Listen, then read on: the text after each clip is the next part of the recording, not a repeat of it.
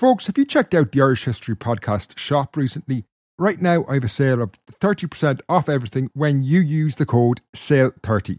So go to irishhistorypodcast.ie/shop and get 30% off everything when you use the discount code SALE30. Ever catch yourself eating the same flavorless dinner 3 days in a row? Dreaming of something better? Well, HelloFresh is your guilt-free dream come true, baby. It's me, Keke Palmer.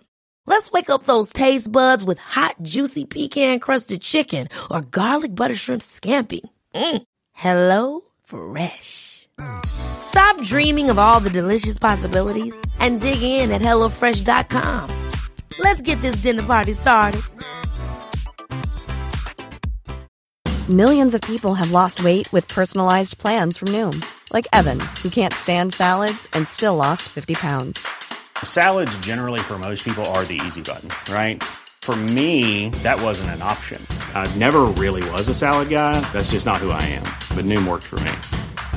Get your personalized plan today at Noom.com. Real Noom user compensated to provide their story.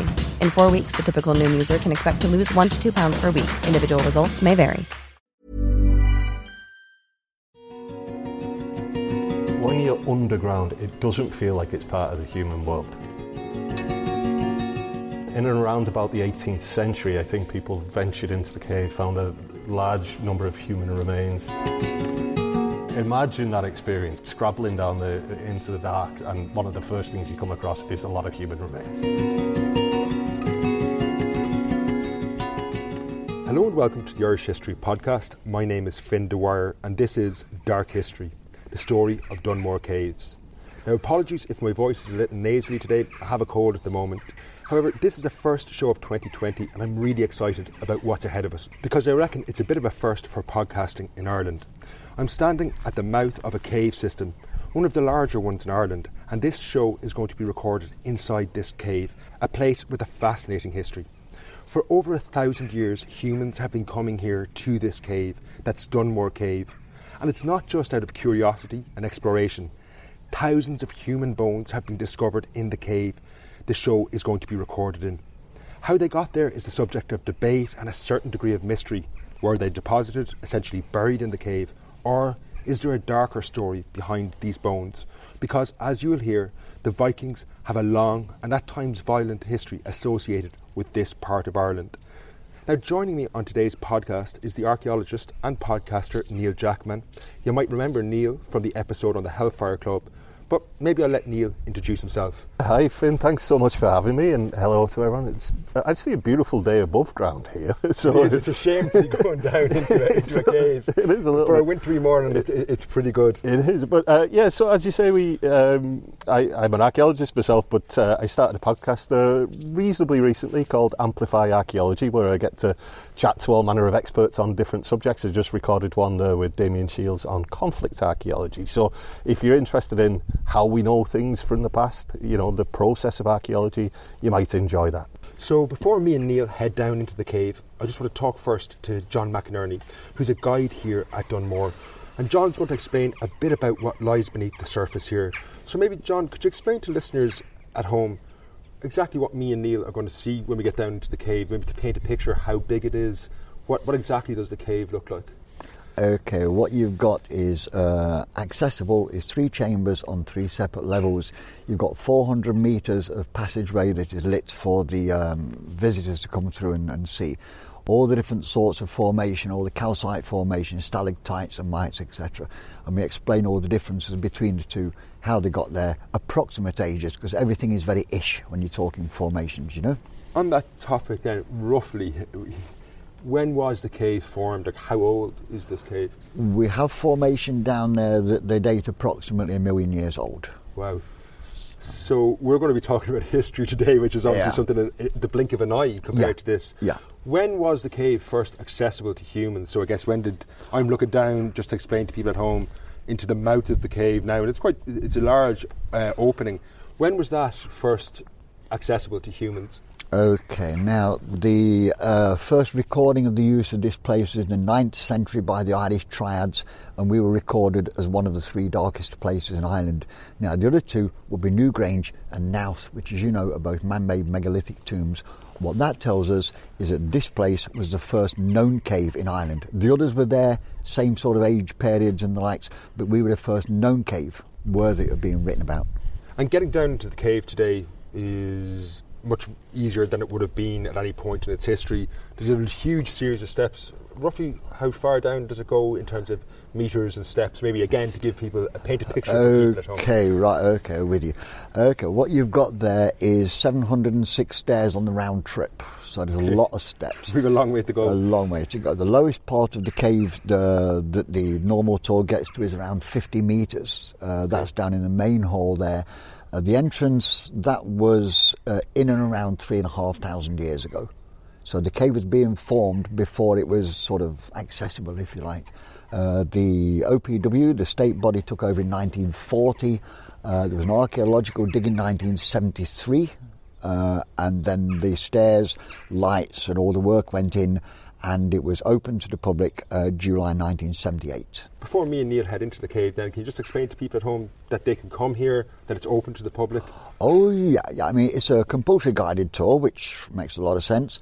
We don't have set time tours, it would be supply and demand. All you would need really is sensible shoes and a coat, because it's always 9-10 degrees down there. Great stuff. Well, thanks very much, John. I'll put all the links in the show notes so people will be able to find out more about this at home. Thanks a million, John. You're welcome.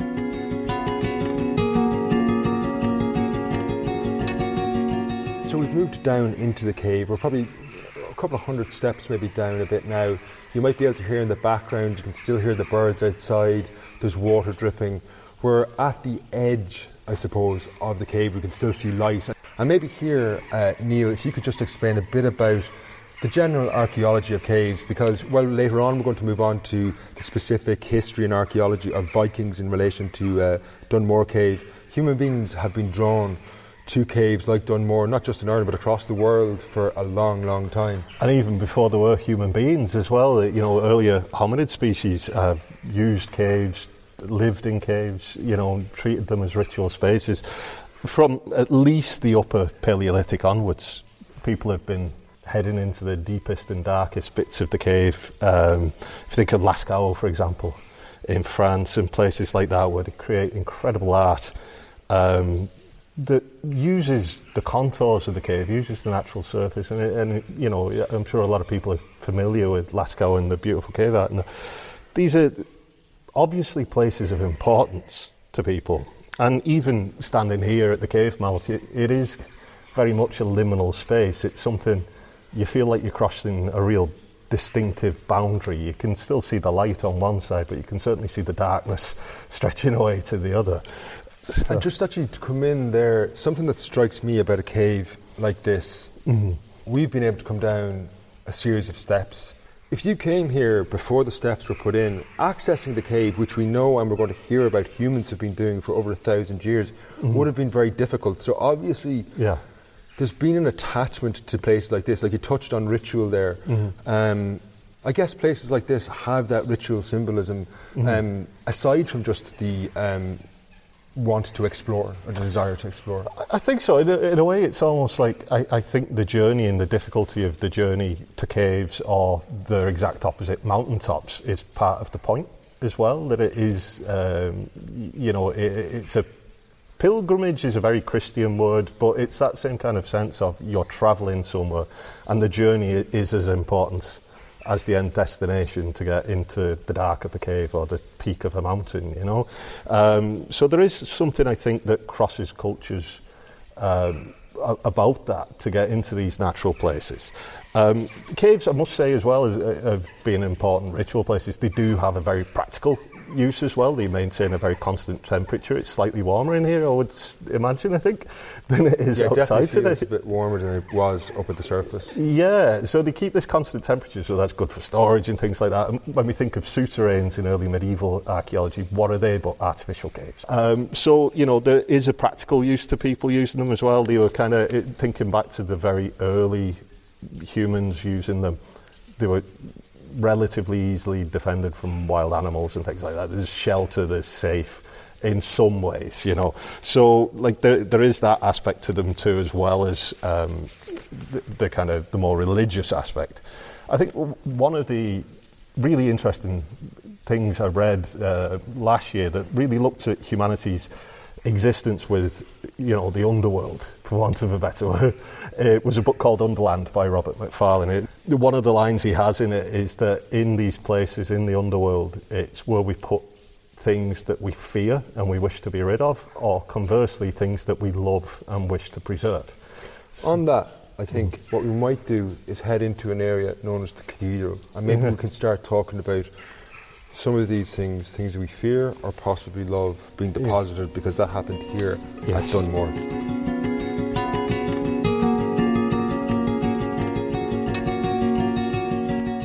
So we've journeyed further into the cave now.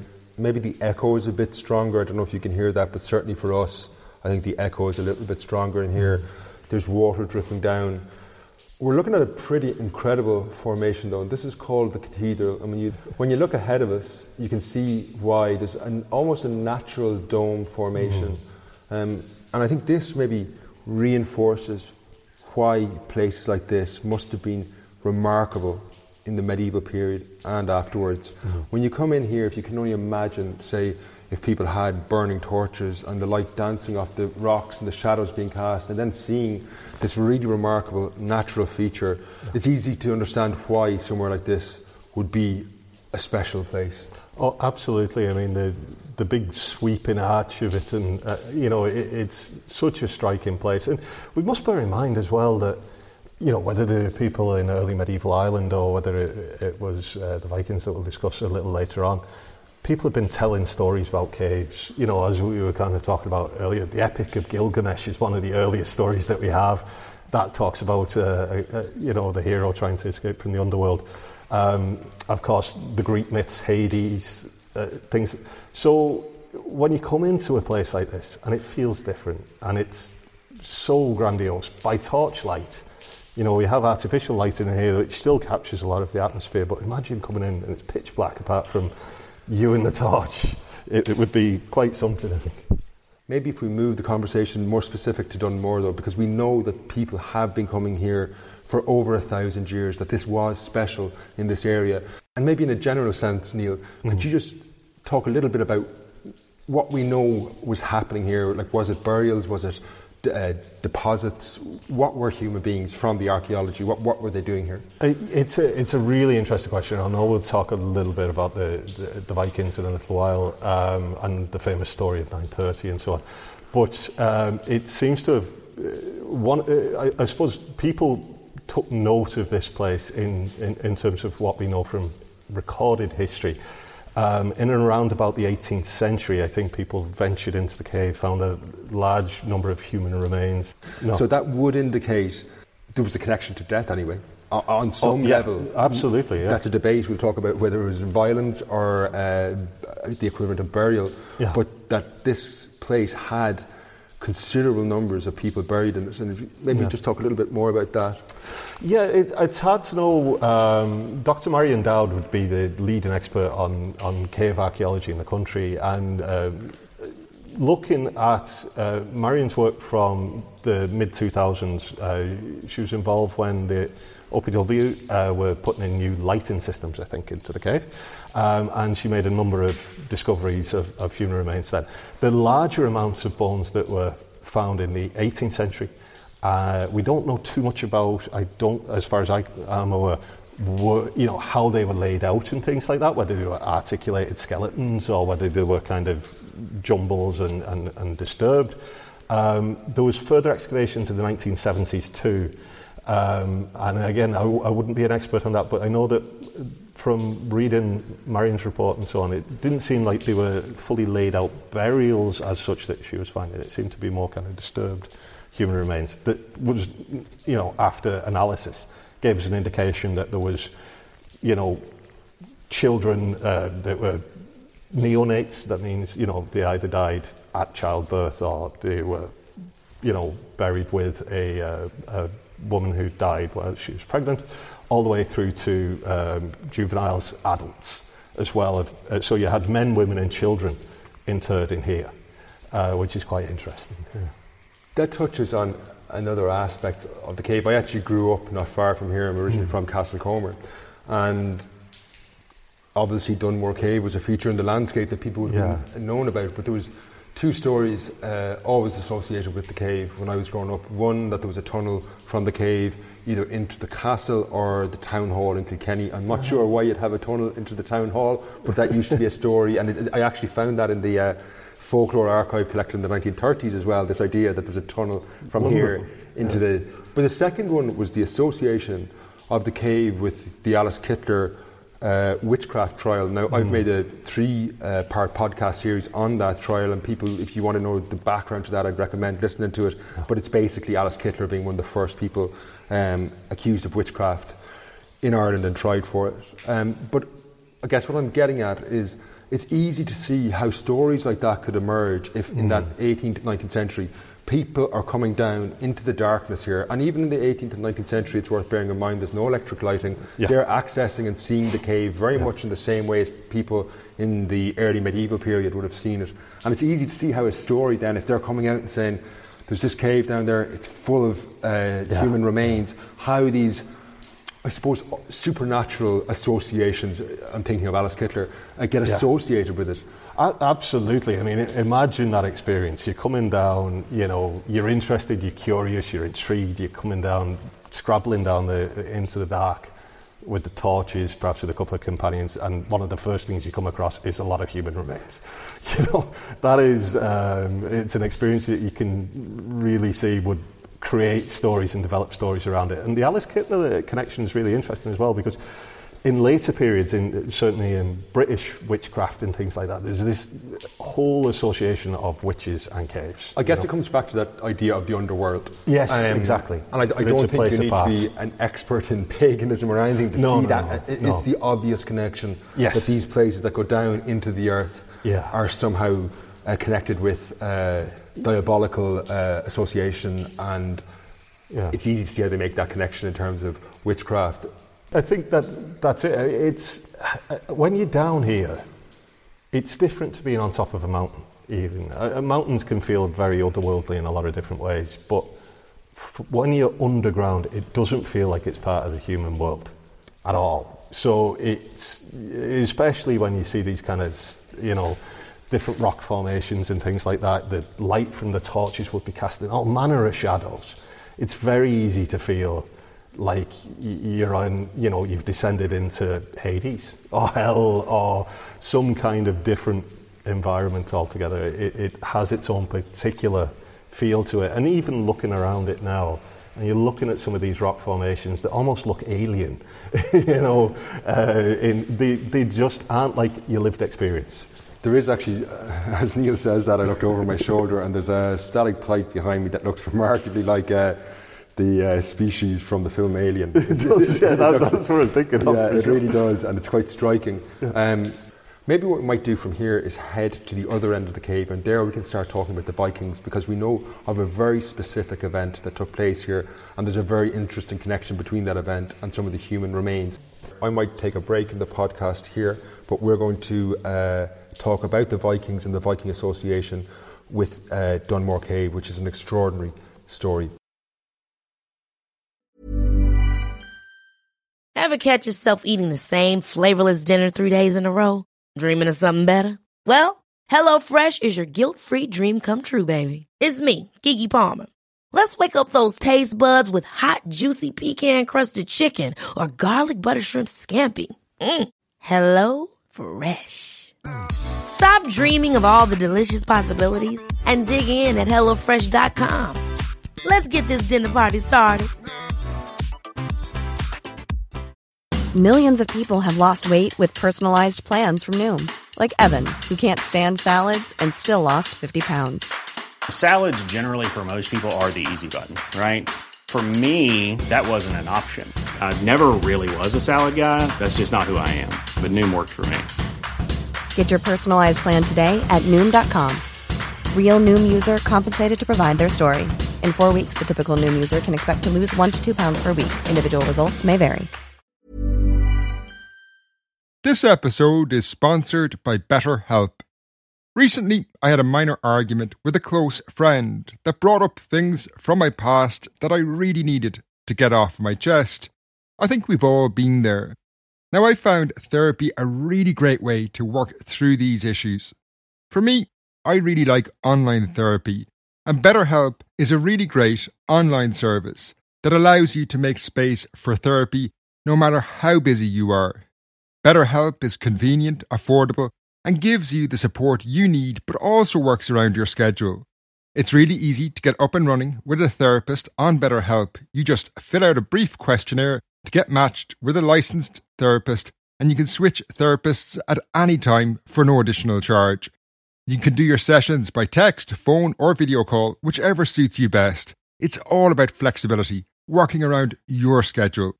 At the moment, BetterHelp are offering listeners to the show 10% off their first month. Get it off your chest with BetterHelp. Visit betterhelp.com/Irish history today to get 10% off your first month. That's BetterHelp, HELP.com/Irish history. We're about midway in our journey through the cave to where we want to go. We've retraced our steps about 50 or 60 metres, and we've come to the back of the cave where in the distance now we can see the light coming in. However, there's a small little passageway about 4 metres over our heads from the cave floor, and that's where we're heading. Now today there's a spiral metal staircase that makes this very accessible, but I just want to highlight this to you given the stories we're going to talk about, how inaccessible this part of the cave would have been back in the early medieval period. As I say, it's about 4 or 5 metres above the surface of the cave. So what we're going to do is head on up there, and we're going to have a fascinating chat about the Vikings and their association with Dunmore Cave.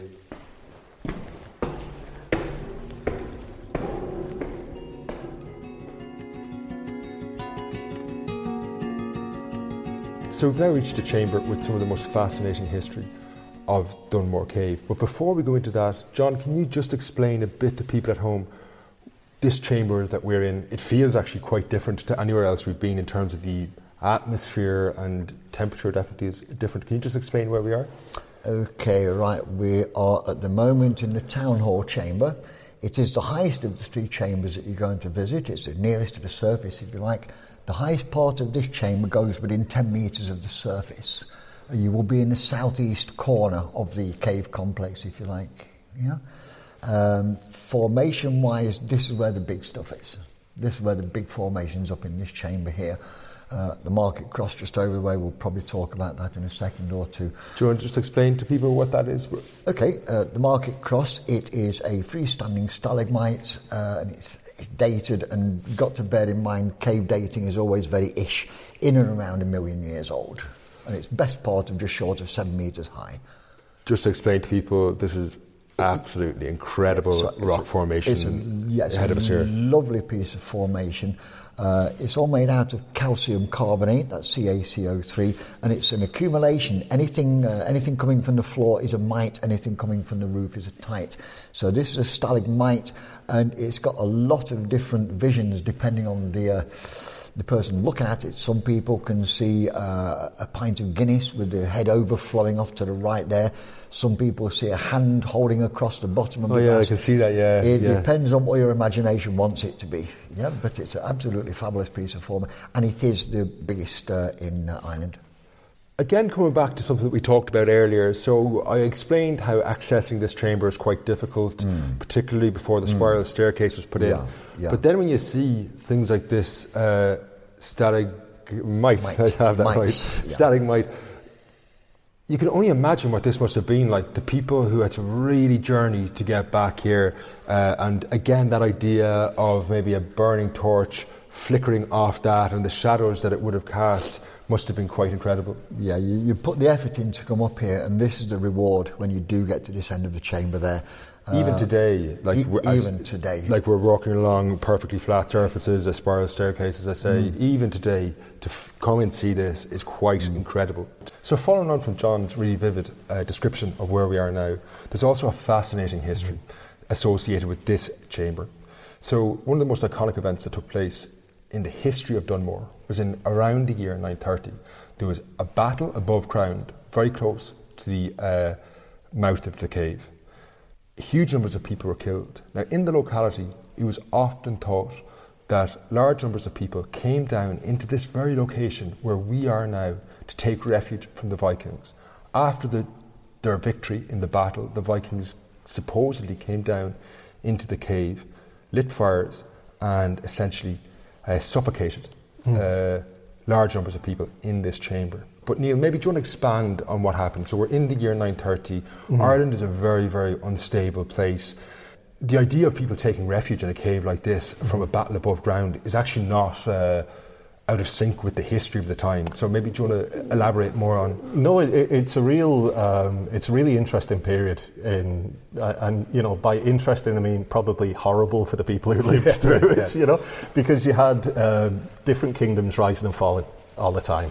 And you had, in the middle of that, you had the Vikings arriving in a large kind of second wave, particularly the Vikings arriving into Waterford. They're coming in around about the year 914, Ivar and the descendants of him. They form alliances with Irish kingdoms, they break alliances with Irish kingdoms, and the Vikings fight Vikings, Vikings fight Irish. It's a very, very tempestuous period. What's interesting about this particular case is that you have multiple historical sources pointing to one event in and around the year 930, as you say. So you have the Annals of Ulster, the Annals of Innisfallen, the Annals of the Four Masters, and the Chronicon Scotorum. Now, it's important to note that not all of those are contemporary with the events. Some of them, the Annals of the Four Masters, are centuries later, indeed. But they all record this Viking massacre. They all record that it happened in a place called Dirkfurna. Now, the reason that's believed to be here at Dunmore is that locals, this cave was known as Dirkfurna in the locality in the 19th century. So people have put two and two together, and of course with all the human remains, it made sense that, this would be the point of of where it all happened. The idea of the massacre being associated with this part of the cave, it's very evocative, it's very easy to see. We've talked about darkness. Yeah.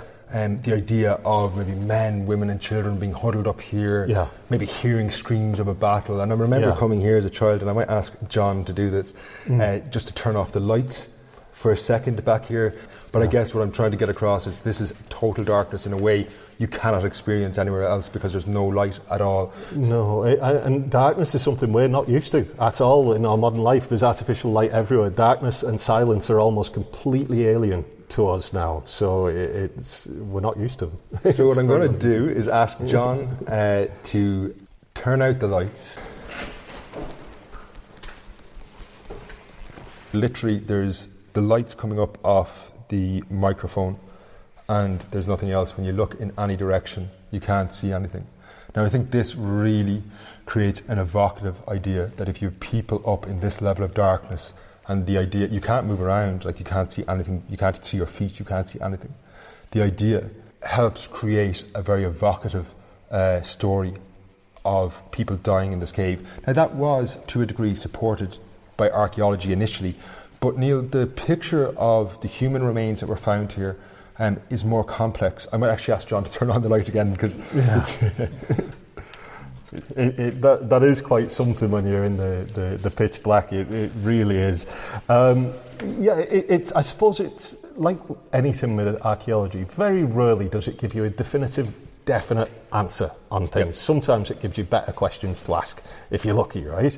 But because of those historical connections, and because of the quantity of human remains, traditionally, certainly up till Marion kind of reassessed a lot of the remains with Dr. Linda Lynch, analysing the remains, there was certainly the picture, because of that strong historical story, that these were victims of the Viking massacre. And in fact, one of the most common stories, I even put it in my own guidebook to Islands Ancient East, I did featured 100 archaeological sites, and Dunmore being one of them, was that the Vikings almost killed all the people down here by accident. They had a look, they saw it was a massive cave system and thought, we'll smoke them out, lit large fires, and the people inside unfortunately suffocated because the oxygen was burned out. So looking at the human, there's two stories then of massacre. There's one, people were slaughtered down here, or the second option is that they suffocated down here. So when Linda Lynch looked at the human remains, not one of them showed any marks of trauma or violence. So there was we can rule out the idea that the Vikings came down here and physically chopped into people. Yeah. Well, I mean, as I say, there's a large amount of the human remains have never been studied. The ones found, the majority hasn't been studied. But certainly of the ones that were looked at, there was no marks of violence. There was no sword cuts, which traditionally, you can see other examples in archaeological sites where people have died by blades, axes, swords, and things like that. None of that. And also, archaeology has never revealed any large-scale burning anywhere in the cave. At the mouth of the cave or deeper into the cave, there's not been any signs of large fires. So, and especially the type of fire you would need to disrupt the oxygen in a cave as large and extensive and complex as this as well. So, if they weren't massacre victims, if they weren't killed accidentally or deliberately, how did all these human remains get in here? And I think that in itself is an interesting story.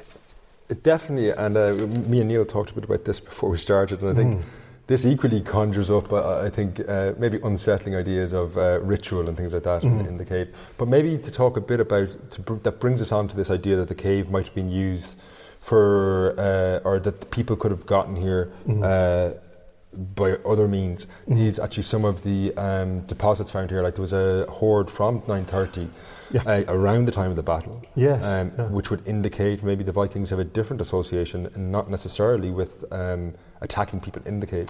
That's it. It's an interesting story. When you start to kind of think about this, and Marion writes about this really well, when you start to think about, well, if they weren't slaughtered down here, what happened? The other thing as well is that most of the artefacts found here have Viking associations.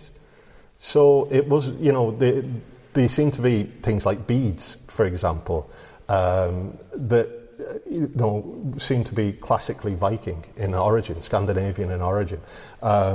Pins, items of personal dress that presumably the people who had died in here were wearing, as well as two hoards. So if there were the people who died in here appear to have been Scandinavian. They appear to have been Vikings. There is another cave. So is it a Viking burial ground? Similar to Clougha Moor Cave. And that might explain, say, the presence of human remains back here and then up in the cathedral chamber where we were. Because these are the least accessible parts of the cave. And obviously, if you're burying someone, you don't want them somewhere where they're going to be disturbed by someone who rambles into the cave. Like if you were burying someone back up here, the chances of someone else disturbing it are slim. Well, that's it. And actually, that's further kind of asks a further question about the story about the massacre too. If there were Irish people that were killed in here, wouldn't other Irish people have wanted to give them a traditional Christian burial? That's part of it too. So they are in inaccessible places. There are two depositions of hoards in here as well. There's the one related, as you say, to the to that event in the kind of 930. There's a later one as well, which has, again, woven wire buttons, very high status items. There was silks there that have been identified as being of extremely high status. And it makes you think about, there have been other cases where Vikings have used caves almost as refuges for raiding. It's almost like an Alibaba style story, that this is where they're stashing the loot and they're going out from. But that might again come back to if there is associations with caves as being dangerous places, being we're better to hide wealth because you know that people are less likely to come down somewhere like here. Exactly. It's not just that it's physically difficult to access. It's it's supernaturally, scary. You don't want to come down here. Exactly. So I mean that could be a potential thing as well. It really asks the question if this was, and that's what I mean about archaeology not really giving you a dead straight answer every time, right? So there's still the possibility that these people could have died as a result of that conflict. That is a really, I prefer the other one because just standing here when the lights went out, that idea of that level, or that kind of death in total darkness, like, not that that could be a pleasant death in any way, but the idea of total darkness, not even being able to see your hand in front of your face, let alone maybe a loved one beside you. Yeah, exactly. It's a horrible thought. Yeah, it really is. It's a deeply unsettling thought. It's still, I think, a potential possibility because, of course, we've not analysed all of the remains that came from Dunmore. Okay? Yeah. So we can't definitively rule it out. So you're only looking at what's the most likely circumstantial evidence. Okay. So then there's another theory then that perhaps it was used as a Viking burial ground or a Scandinavian origin. Just on that, Neil, that also highlights maybe there's a complexer history of the Vikings, if that is the case. So we're talking about, just to explain to people again, Dunmore is inland, it's just a bit north of Kilkenny City, not somewhere you would have traditionally associated with, say, a Viking settlement, for example. If the Vikings were using this as a burial ground, it would indicate a Viking presence, though, on a more permanent basis than maybe what we initially would have regarded as the Vikings, limited to more coastal areas. Well, that's a really good point. And you know, there are Viking inland sites for sure, but what could be an alternative explanation for that is that the people who died in here were Irish, but they traded a lot with the Vikings. If you think about Ballinderry Crannog, for example, there was a lot of Viking material found there, but that was definitely an Irish site. So they were trading for Viking swords, they were trading for Viking jewellery and so on.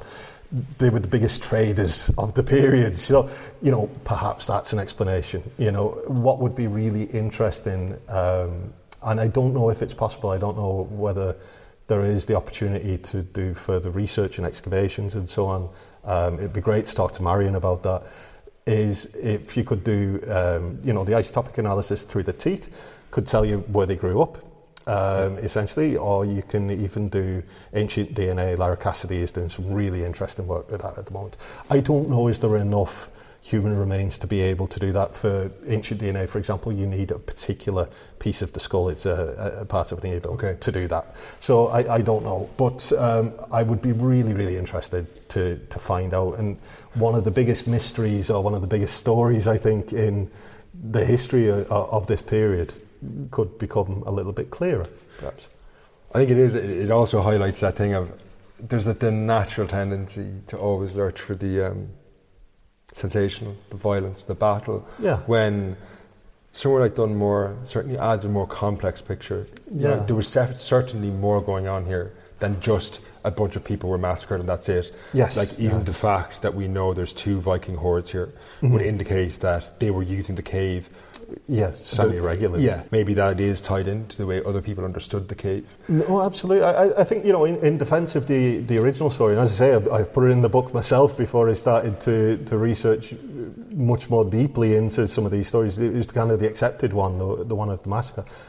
You have multiple annals given that story, and you have this tradition going on for a long, long time. So it's really hard to change your story until you actually start to look at the physical evidence. And that's where archaeology and history really can marry together to create those levels. If you just looked at it through one aspect, you wouldn't get the full picture. You need both. And in fact, you need to go a step further and do some more scientific analysis, as well as historical and archaeological, to look at the ancient DNA, look at the isotopes and things like that, to really complete the picture of who these people were that were interned in the cave.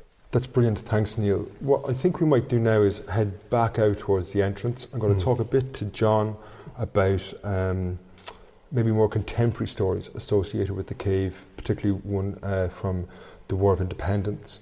And then maybe at the very top, me and Neil will talk a little bit more about the history and archaeology. Just to remind people again, Neil has his podcast. It's called Amplify Archaeology. Check that out. There's some really great interviews there. And it touches on various different aspects of things that Neil has talked about. So check that out. It's Amplify Archaeology. But yeah, we're going to make our way out maybe towards the entrance, and I'll talk to John, as I say, about more contemporary stories from the cave on the way out.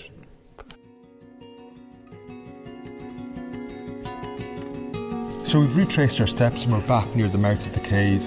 But John is going to talk a little bit now about more contemporary histories, because Dunmore Cave wasn't just used back in the early medieval period, but there's a famous account of events here during the War of Independence, John. Yeah, there's a lovely book by Judge Comerford. It's called My IRA Days, and there's a whole chapter about his visit to the cave one evening with a bunch of locals. and he was part of the local Muckalee IRA brigade. And what they were looking for was the fabled second entrance to the cave, so that they could use it as a sanctuary, so they could dash down here and escape from the Tans and likes. They spent the whole evening down here. I think there was 4 or 5 of them. It's a lovely, lovely read because it tells of all the cutting across the fields and hiding behind the hedges, so in case they got seen from the main Castle Coma Road there. There was a lady that furbished them with tea and a couple of sandwiches to come down, a proper little picnic, you know. And they went all over the cave looking for this second entrance. They were going to use it to hide. The Tans would come in, they would escape out the second entrance, possibly heading towards Muckalee, that direction there. They never found the entrance, so they abandoned the whole project. It would be nice for them to have found it, though. Really, really would. Really, really special. It's a great anecdote and kind of highlighting the idea that this place has always drawn people through its history. We're talking 1,000 years through, from actually 930 through to 1921, to nearly on, right on. Yeah, and it years. still holds the unknown, like the fabled second entrance. You know? That's fantastic, John. Thanks a million for your time. You're welcome. You're more than welcome. Me and Neil are going to talk a little bit more about the history of the archaeology back at the surface. I don't know if people at home can hear it, but you can kind of hear we're moving back through the cave, because now you can hear the birds outside, whereas the jackdaws much further. And actually, oddly, where we are now, it's getting colder as we move back to the surface. It was much warmer. It is colder. In the other chambers. It's far colder, because that was 9.4 and 10.2. respectively in the chambers we've just been in. I'd say we're dropping down now back maybe to about 2 or 3 degrees. Wow. So there is a big difference. The influence is at the entrance. Once you get back into the further the further realms, it will stay a constant temperature. It's perfect for white wine. I'm not telling you where you have it. John, thanks very much. You're welcome.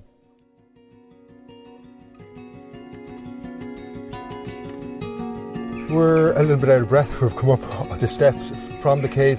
But Neil, we really feel like we're emerging into a different world. It's a lovely sunny day. The birds are singing, and the contrast between the cave and here is remarkable. Yeah, I mean, it feels very much like you cross a threshold when you come back up through the mouth of the cave. You're reborn into the new world or something like that. It's so much brighter. It might be a little bit colder, but it's so much brighter. The birds are cawing and everything else. It does feel like there's a lot more life up here, you know. It is really distinctive. It's quite uneasy. So you could see how it has, you know, developed into absolutely. Like that people felt if you're burying someone back down there, you're definitely going into a different world. Absolutely, and it feels like a world of the dead in a sense, you know, which sounds very dramatic and so on. But I think when you're in the depths of a cave, it does feel like a different place. It has that, definitely, without doubt. With that, I'm going to bring the show to an end. Firstly, I'd like to thank Neil for coming up. Thanks a million, Neil. And don't forget to check out Neil's podcast. That's Amplify Archaeology. I'll have links to it in the show notes. But thanks a million, Neil, for coming up. Oh, thanks a million for inviting me. I mean, what a brilliant day to go down to such an incredible place with a massive story there. A story that hopefully will develop into the future as well. Also, I'd like to thank John for his expert knowledge. Having someone on the podcast that's been at this site for decades, you get that level of knowledge that I think is probably irreplaceable. You won't get that anywhere else. No, absolutely. I mean, he's a brilliant storyteller. But to begin with, but he really brings the character of the place to life. And I think, if I can do anything, it's to say to your listeners, please come and visit Dunmore. It's fantastic. It's quite an experience. It's the kind of place you can go on a bad day too, because you're underground. It's like so. But no, it is an incredible place, and it is something quite different. So if you get the opportunity, please do come and see it. That's brilliant. Thanks, Neil. I'll be back next week with a very different show. But until then, Sloan.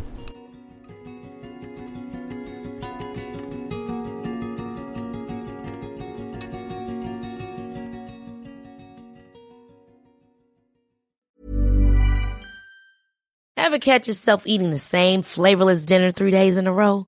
Dreaming of something better? Well, HelloFresh is your guilt-free dream come true, baby. It's me, Keke Palmer. Let's wake up those taste buds with hot, juicy pecan-crusted chicken or garlic butter shrimp scampi. Hello Fresh.